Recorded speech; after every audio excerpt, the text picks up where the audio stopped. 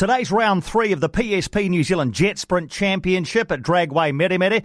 Ollie Silverton is current world number 1 and 4-time national champion in the Group A class.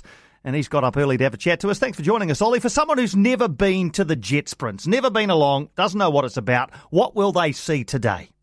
It's just non-stop action, just boats on the water the whole day, just doing things that you wouldn't believe that they can do. We're turning corners on a dime with pulling anywhere between 4 and 6 Gs, so at top speeds of 130 kilometres an hour in less than 2 seconds. Wow, seems pretty cool. Now, there's 2 of you in there, right? So I mean, how important is a decent navigator? It's probably a silly question. Oh, very important, especially from my point of view. So, really like to get the rotation locked in early, and just critical that you do that with their support from an early stage in the day. If you don't get it right, then it makes for a long day, and you just sort of put a back step to the plans that you've got in place and how the day's going to pan out. So what is the format for the day today? How often are you going to be out there? So the boats will be on the water. The boats that go through to the final, they'll run 8 times. So we've got 5 qualifying runs. So first boat's on the water this morning at 9 o'clock, and then the action will run through till about sort of 4:30. So 5 qualifying runs, and then we get into the elimination rounds with a top 9, top 6, and top 3 format. How do you get involved in the sport? Because every young kid plays a bit of rugby, a bit of cricket, maybe a bit of netball for when they're at school. But I don't think school kids do a lot of jet sprinting. How did you get involved in the sport? Got involved through Singer Boats, who were a manufacturer of sprint boats. They were an offshoot of White Pointer Boats back in the day when my father-in-law was having a fishing boat built, and that's how we got introduced into the sport.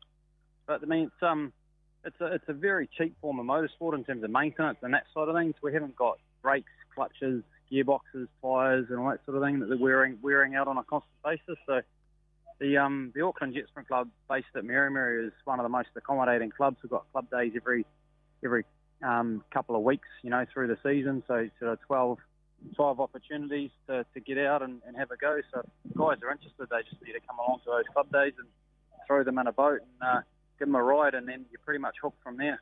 Do you need to be a little bit fearless, Ollie, because you talked about, pulling 4 to 6 Gs, turning on a dime, 130k speeds? Do you need to have a bit of courage about you? Depends if you want to win or not. So if you do, like you do, I mean, do you have to be a bit mad, a bit crazy maybe? Oh, you've got to have that drive and that that want for some adrenaline. It's just a massive adrenaline run for that short amount of time that you're out on the track. So yeah, definitely. In terms of international competition, how much of that have you done? So we competed in that World Series. It was back in 2018. That's the only time we've raced overseas.